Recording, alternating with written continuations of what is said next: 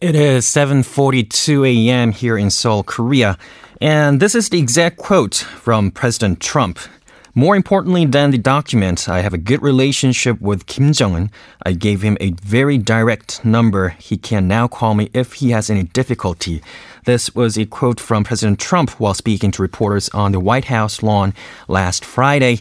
Regardless of whether he really calls Chairman Kim Jong-un or not, what should we make of the U.S. president's all of a sudden good relationship with his North Korean counterpart following their first ever summit last week? And let's bring in Ambassador David Adelman, who served in Singapore from 2010 to 2013 for further discussions. Good morning, Mr. Adelman. Hi, good morning. Good morning. As I have just mentioned, President Trump said he gave us a very direct number to North Korean leader Kim Jong-un and suggested that I plan to call Kim on Sunday, although it doesn't seem like it actually yet to be happened. What does it mean that they call each other now? Well, I don't know what it means that they call each other now, but I think the sentiment expressed by President Trump was that he believes it's important that he have a personal rapport with Kim Jong-un, and that somehow that personal rapport and personal relationship might help to lead to progress with regard to denuclearization and, other issues of importance to the world when dealing with and potentially negotiating with the North Korean regime. Yeah, Ambassador, just like you have mentioned that President Trump and North Korean leader Kim Jong-un might have developed their personal relationship, but can we see this as an establishment of a hotline between Washington and Pyongyang?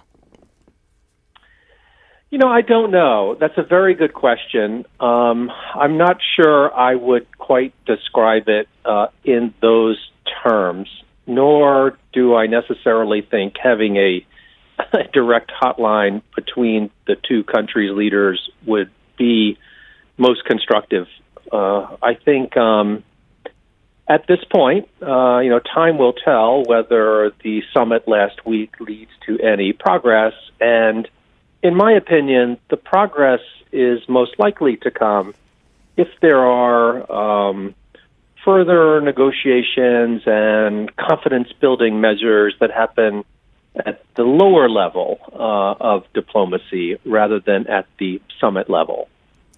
So Trump said in his rhetoric, more importantly than the document, I have a good relationship with Kim Jong-un.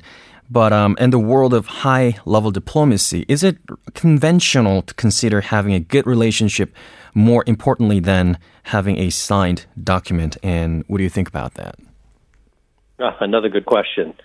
Look, I suppose it's conventional to have both a well understood and specific sort of structural and documented way to move forward. Mm-hmm. But it's not unconventional for there to be some value given to the, as I say, personal rapport and sort of relationship and that exists. But for the most part, negotiations of this type are not really based on trust. They are based on verification. And documents are important, but in the end of the day, documents and commitments in documents that are not verified are really just pieces of paper. So, I want to be very generous with the President of the United States and say that his comments about a personal relationship and maybe a personal relationship being worth more than a document are really his way, I hope, his way of trying to urge the negotiations forward towards sort of more direct and verifiable actual progress. And as we all know, the U.S. has suspended its large-scale joint military exercise with South Korea, which President Trump claimed as his offer, which was a very surprising news for Korea and its allies, which is a very important issue. And he called it a war game. So what do you think about this, his calling name war game?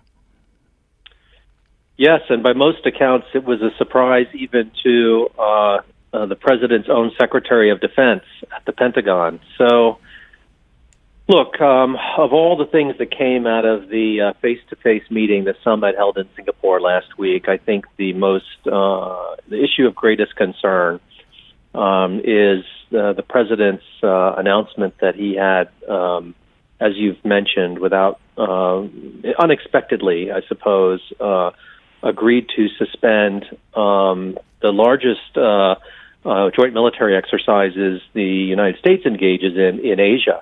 The usually twice annual joint military exercises with the Republic of Korea. And he even used language that was quite surprising to most of us who spend a lot of time on these issues and find those exercises to be extremely important. By referring to them, as you've said, not as joint military exercises or readiness exercises, but rather referring to them as war games, which is the type of language you hear from Pyongyang and sometimes from Beijing. So I think his description of those very important exercises that have served both the people of the Republic of Korea and the United States, and frankly, have served friends and allies of the United States in all of East Asia quite well, is very unfortunate. And I suppose I wish he had not used that language.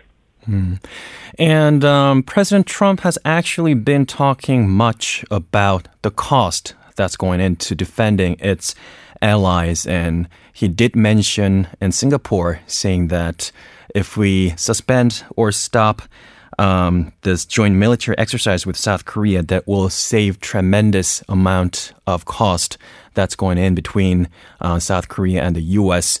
military exercise. And do you think saving money did have an impact on President Trump's thought on suspending this drill? Well, I certainly hope not.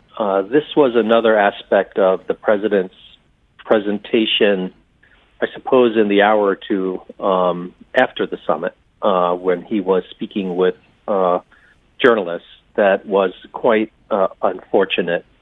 Cost of military exercises and costs of helping our friends and allies around the world with security is not altogether without any importance, but must be considered in the fullest context. And in this context, I think the mere suggestion that somehow the United States would compromise its historic security arrangements that, for the most part, have been in place for more than 70 years now in the Western Pacific based on cost is quite unfortunate and undoubtedly caused concerns in capitals around the world, capitals of the friends and allies of the United States. So it's very hard to explain why the president would have made that reference. And it's especially difficult to reconcile with the fact that President Trump, just this year, has made it such a priority of his to increase America's annual military spending. He proposed a budget that dramatically increased the money appropriated for the United States Department of Defense. In fact, quite remarkably, he proposed a budget with an increase in spending even beyond that which was sought by America's military leaders. He often talks about the need for construction of more U.S. Navy vessels. He speaks about the need for construction of more United States Air Force and United States Navy aircraft. He has, spoken in terms of a dramatic increase in the buildup of American military might. So I don't know quite how to square that with some of what he had to say last week. And a lot of people, including me, of course, are concerned about North Korea's notorious human rights abuse. And there was no detailed guide about how to improve the human rights in North Korea. So do you think President Trump was just simply being diplomatic here?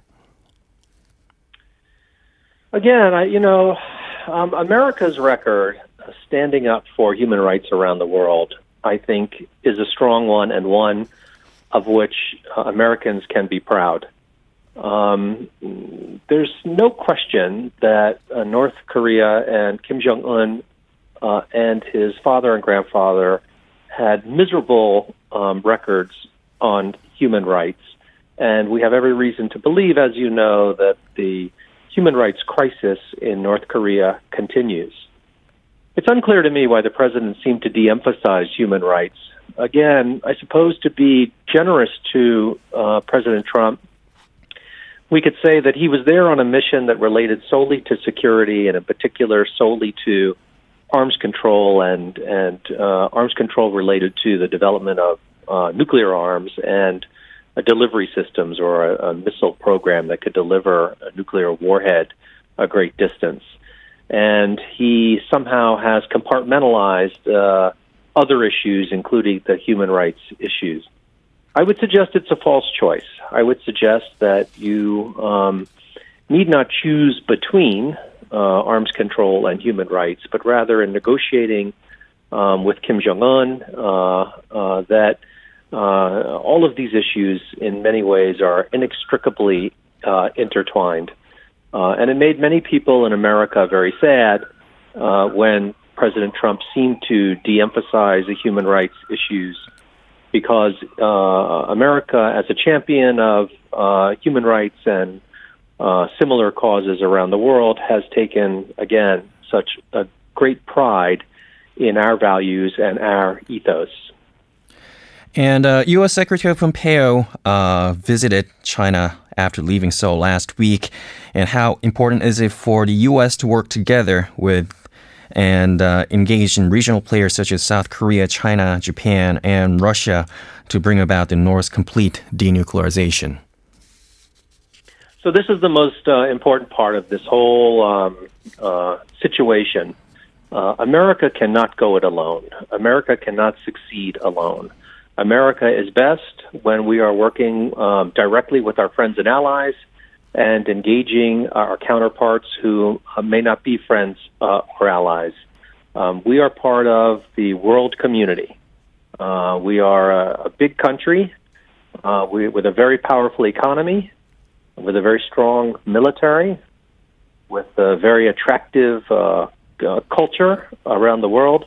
But we are just one country in the world. We try to lead, but we can only lead when we have the support and the benefits brought to us by our friends and allies. And in Northeast Asia, our friends in Tokyo and Seoul are at the top of the list. Right. And lastly, President Trump is embroiled in various political and legal troubles at home. We heard that on his birthday, New York's Attorney General filed a lawsuit against Trump Foundation. And do you think such events will impact on the Trump administration's North Korean policy? Well, they may. Look, every world leader has domestic politics to consider. President Moon in your country is no exception, and President Trump is certainly no exception. The challenges associated with the investigation of the election in 2016 and some of President Trump's businesses undoubtedly hangs over his head. It would be a shame if pressures associated with those investigations somehow had a material impact on America's foreign policy. But I think we all live in a real world where... Okay, Mr. Ambassador, I think we'd love to hear you from more about it. We have only limited time. And that was Ambassador David Adelman. Thank you for joining us, and we'll be coming back shortly.